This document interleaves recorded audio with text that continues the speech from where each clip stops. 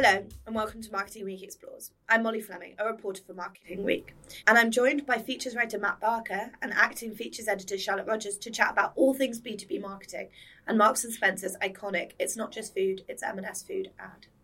But first, Matt and Charlotte, you've both been delving into the world of B2B marketing for this month's magazine. Can you talk me through the feature? Yeah, I wrote two features this time. One was on accounts-based marketing, which is a very kind of specific type of B2B marketing. As the name suggests, it's all about sort of targeting key accounts. And the other one was looking at people who've basically crossed the floor, who've sort of gone from B2C to B2B marketing and the differences they found, or more often the case, as we'll discuss later, the similarities. I wrote a feature about creativity and effectiveness in B2B, so kind of trying to break down those misconceptions that actually B2B is boring, it's not creative, and it lacks emotion.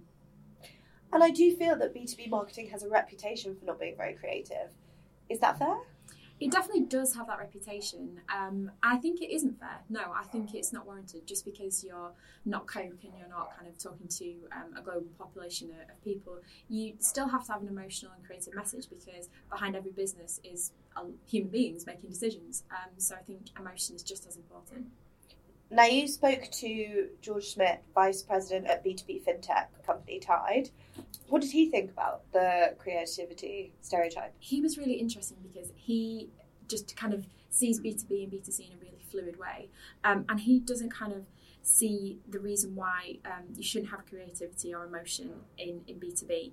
And he talked a lot about this kind of benefit that they're seeing as they evolve as a business of really bringing a creative and quite personal message into their ad campaigns. For us at Tide, it was really, the challenge was that B2B in the sort of financial markets and banking specifically had been neglected by high street banks. And actually when we started this journey with Tide, it was quite easy to sell it, as it were, on our unique selling points. So the fact that you don't have to go to a branch, you don't have to submit a business plan. The sort of key differentiators made it very easy to sell it initially. And then obviously, as in any competitive market, we had other players enter the scene. And I think as that's happening, that's when you have to transition more towards emotion.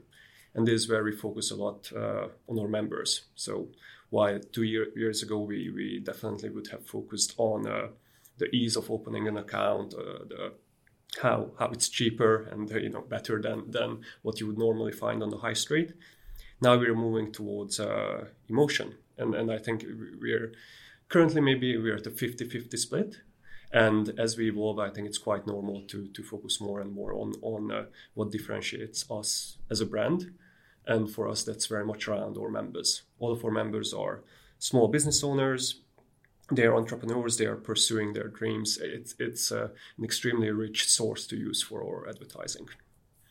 We often talk about emotional marketing versus effectiveness. Is that something that you discussed with George when it comes to B2B? Yeah, definitely. So what they've done at Tide is they've kind of moved their marketing in a direction that is more emotional and it's more focused on the members. So it's more focused on the entrepreneurs that already have a Tide bank account and talking about their journey to actually starting their own business, which is in itself quite an emotional decision. And there is the Les Binet and Peter Field research on B2B in collaboration with the LinkedIn B2B Institute says that in B2B, the split between emotional and rational marketing is about 46% emotional to 54% rational. In B2C, it's more like 60-40. So they're saying that while it is slightly more rational than B2C, emotion plays a really big part.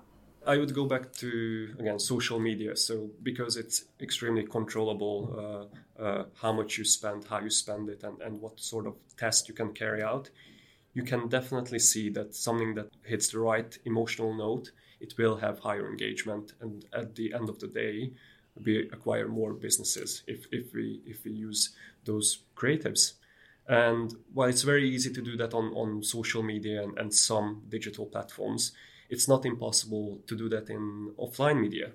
So what we're looking at currently is comparable cities and towns across the UK where we can test different creatives and see regional uplift. So while it's quote unquote easy on social media, we want to make sure that we make efforts in offline and make sure that those results are similar and that they reaffirm each other. A question I often put to big brands that are B2C is about the need to balance short-term results with long-term brand building. Is that as big an issue for B2B? Yes, I think there's a perception that B2B brands are much more short-termist. They're much more about chasing an immediate sale rather than long-term brand building. But actually, recent research from effectiveness experts Les Binet and Peter Field suggests that B2B brands should balance their budget 50-50 in terms of short and long term. And this is something that I discussed with George.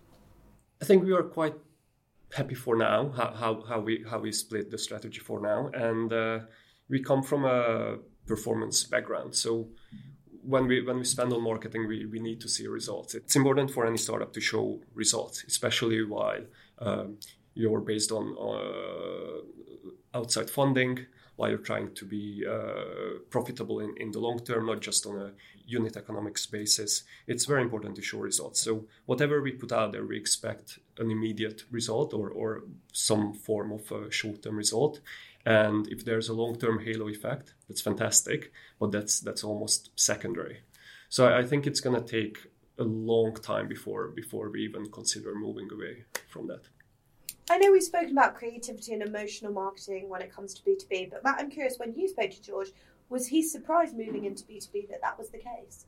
No, he wasn't. What he discussed with us was about how working in the B2B sector has certain different types of creativity, I guess. There's a creativity in building a relationship with the client. There's a creativity in having these targeted accounts and consumers and building these long-term relationships and involving personalization and with that personality. What's amazing in B2B, and at least in our case, is that all our members are, real people, as it tends to happen with most customers. And if you think about it, there are up to 6 million businesses in the UK. 99% of them are small businesses. So, 1 out of 10 people in the UK will have some sort of a small business. It's literally it's mass marketing, really. It's 10% of the population that we're trying to address, and I really think that it's quite similar to B2C marketing. I keep talking about B2B and B2C, but I know that George actually disagrees with those terms. Why is that? Just that there's a collapse of these terms, in terms of the sort of meanings. Nothing's so black and white anymore. There's a real movement, especially in the States, with a lot of the West Coast kind of techie guys, the sort of tech giants, to start talking about business to people rather than B2B or B2C. And then it's all about relationships. And then actually B2B, it's kind of marketing in its purest form, if you like, that it's targeting people, that it's building a relationship, that it's giving them what they want, finding out what they want, giving them what they want. A lot of this also comes down to things being so data-driven as they are now, that we've got all these sort of points that we can look at and say, this is what we do, this is what we've been doing, this is what we will be doing. It's basically marketing changing with technology, I guess. If you look at purely the number of SMEs, again, in the UK, it went from 5.7 million now to 5.9 million. I think it's going to keep going up and up and up. And it's also maybe a generational change that millennials or your chosen generation, they are increasingly looking for fulfillment in their jobs. They are not settling for a 9-to-5 that simply pays the bills. They want to go on and start their own businesses, do their own thing. So I think there's a cultural and social shift towards starting your own business. And for that, again, to be B2B right now, it's great. But as you said, the distinction between B2B and B2C is probably, it's time to fade away. I feel like I've learned quite a lot about the stereotypes of B2B being wrong in terms of emotional and creative marketing. I'm curious, do you think that that's an issue for the industry as a whole, especially when we're looking at young people getting into it? Yeah, I think there might be a perception problem amongst young people. They kind of go into university, maybe they're studying marketing, and all the case studies they see are like Coke or Netflix or brands that they interact with on a daily basis, and that becomes really aspirational for them to go and work for those brands. And maybe there's an issue around they're not being exposed in the same way to case studies around great B2B marketing, and that could stop young people thinking that that is a career destination for them. Now, Matt, I know you spoke to someone about something I'm very excited about, which is one of my favourite campaigns, M&S's. It's not just food, it's M&S food campaign. You spoke to Jude Bridge, who was the Director of Marketing Communications at M&S at the time, and is now managing partner at our sister brand, Oystercatchers. Yeah, I had a really good chat with Jude, actually, talking about the campaign, how it came together. One of those campaigns that just came across really, really quickly, got up and running really quickly, and as we'll see, found really quick results, actually. So it was a bit of a dream. So, Jude, if we go back to 2004, 2005, when the campaign was sort of first conceived and was first sort of was at the drawing board, basically, M&S, it wasn't... I guess it would be wrong to say it was in trouble, but there were sort of rumours of takeovers. Mm-hmm. There were a lot of competition at the time. And I guess really the campaign was about reasserting confidence in the brand, wasn't it? Yes, definitely. You know, when Stuart joined the business, he came with a very clear sort of mission, which was to modernise M&S and not to change it, but to modernise it. And the campaign that we developed, that was very much sort of part of that vision, to reassert M&S's position of quality, but accessible quality. And really, again, to make M&S sort of part of the public discourse. Yeah, and like all great campaigns, it had a wonderful simplicity to it, didn't it? Yeah. Where did the idea come from? Because I spoke to one of the guys at the agency, and he basically was saying that one of the team had nipped out to the M&S on, I think it was Camden High Street, to go and get his lunch, and came back with a chocolate pudding. Is that how you remember it? Well, you know, it's one of those sort of myths and legends where it came from, but certainly with a very, very tight sort of team with what was then Rainey Kelly. But Steve Sharp, who was the sort of marketing director at M&S, had a very, very clear creative vision, which was very much about sort of really reasserting M&S's sort of quality credentials. And the idea that, you know, no other retailer would dare to get as close to the food, you know, the beauty and of the food, and almost, you know, as I've always said, you know, the brief really was, we really want people to lick the telly. Because the quality delta, so your M&S food and the rest of the high street, it was our confidence in that that I think really sort of drove that campaign. Yeah. And the chocolate pudding was one of those wonderful M&S products. It had been, you know, part of the range for quite a long time. But when you looked at it, you know, others were doing chocolate puddings, but M&S was doing a double Belgian chocolate melting middle pudding, and you know, it's sort of visual. Qualities as well made it very, very sort of I think emblematic of the sort of quality of M&S food. Sure, because at the time, as a nation, we'd kind of got a lot more kind of foodie orientated, didn't we? I mean, in the past we weren't too bothered about ingredients, but it's just when there were restaurants opening everywhere, chefs on the telly. Organic food was a big thing at the time, so it really kind of dovetailed nicely with that, didn't it? But there was, as you say, it's this back to this word of confidence again. It's just putting a chocolate pudding or roast potatoes, extreme close up, slow motion. Yeah, you know, the sort of cliche is that it was food porn, but it was this wonderful kind of statement. So everyday products, you know, really kind of demonstrating the sort of the extraordinary M&S ingredient, or that really sort of made it a wonderful experience. And I think the other thing, of course, was the dine in for £10 really spoke to that. You know, to that idea of sort of you can have restaurant quality in your own home. You know, M&S had always been for a lot of people a sort of Friday night treat in the past, and I think the sort of modernisation of that was the, you know, dine in at restaurant quality, and we'll help you do that for £10.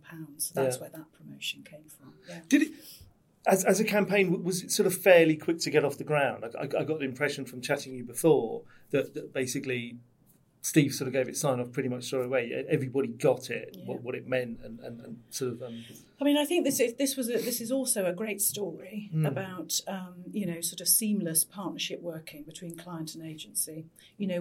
Steve, very, very creative. Very sort of clear creative vision, working very closely with a tight team with Mark Rolfe, James and the team at Rainey Kelly. And drawing in the M&S marketing team, so my comms team, we worked in a really sort of seamless, tight way. No sort of formal decision making. We just made the decisions on the spot, and that meant that we could move quickly at pace.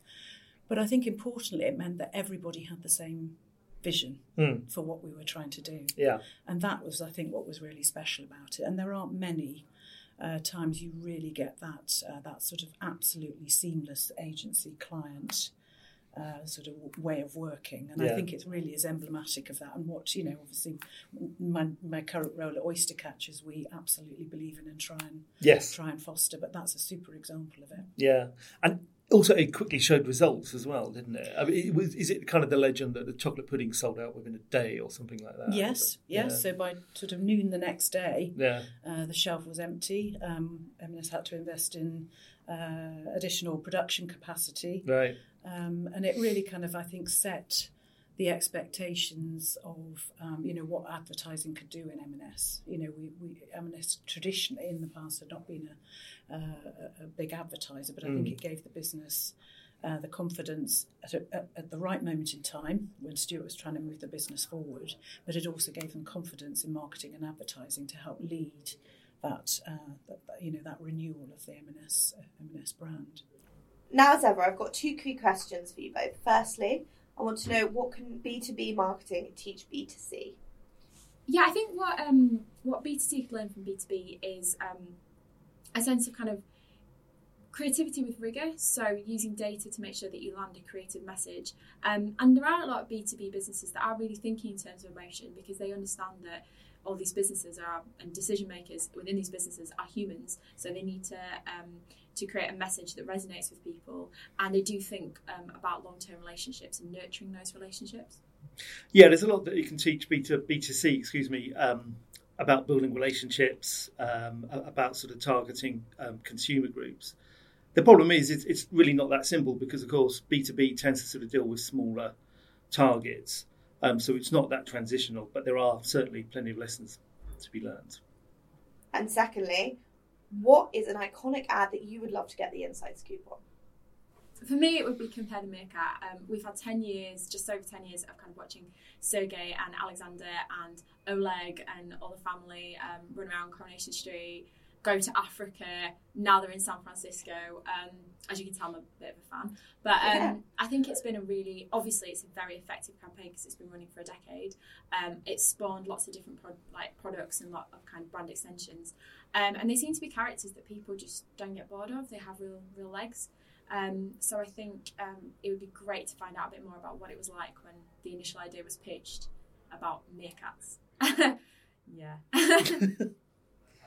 And you, Matt? For me, it would be Nike's Just Do It campaign. I think for its simplicity, longevity, the fact that those sort of three little words just sort of stand alone by themselves now. They've actually almost become a brand in themselves.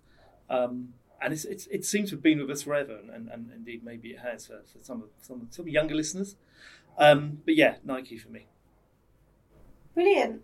Also, for anyone listening, if you have an inside story that you want us to get the scoop on, please do tweet us at Marketing Week Ed with your ideas. It can be a campaign, it can be a business, it can be a new way of working. We want to hear from you. We hope you enjoyed this week's Marketing Week Explores. You can listen to this and other podcasts, Marketing Week Meets, on SoundCloud, Spotify and iTunes. As ever, we're keen to hear your opinions about the podcast and anything else. So please do tweet us at Marketing Week Ed. And if you want to read the content we've been discussing or get more of the best marketing news and insight, go to our website, marketingweek.com. That just leaves me to thank Matt and Charlotte and you for listening.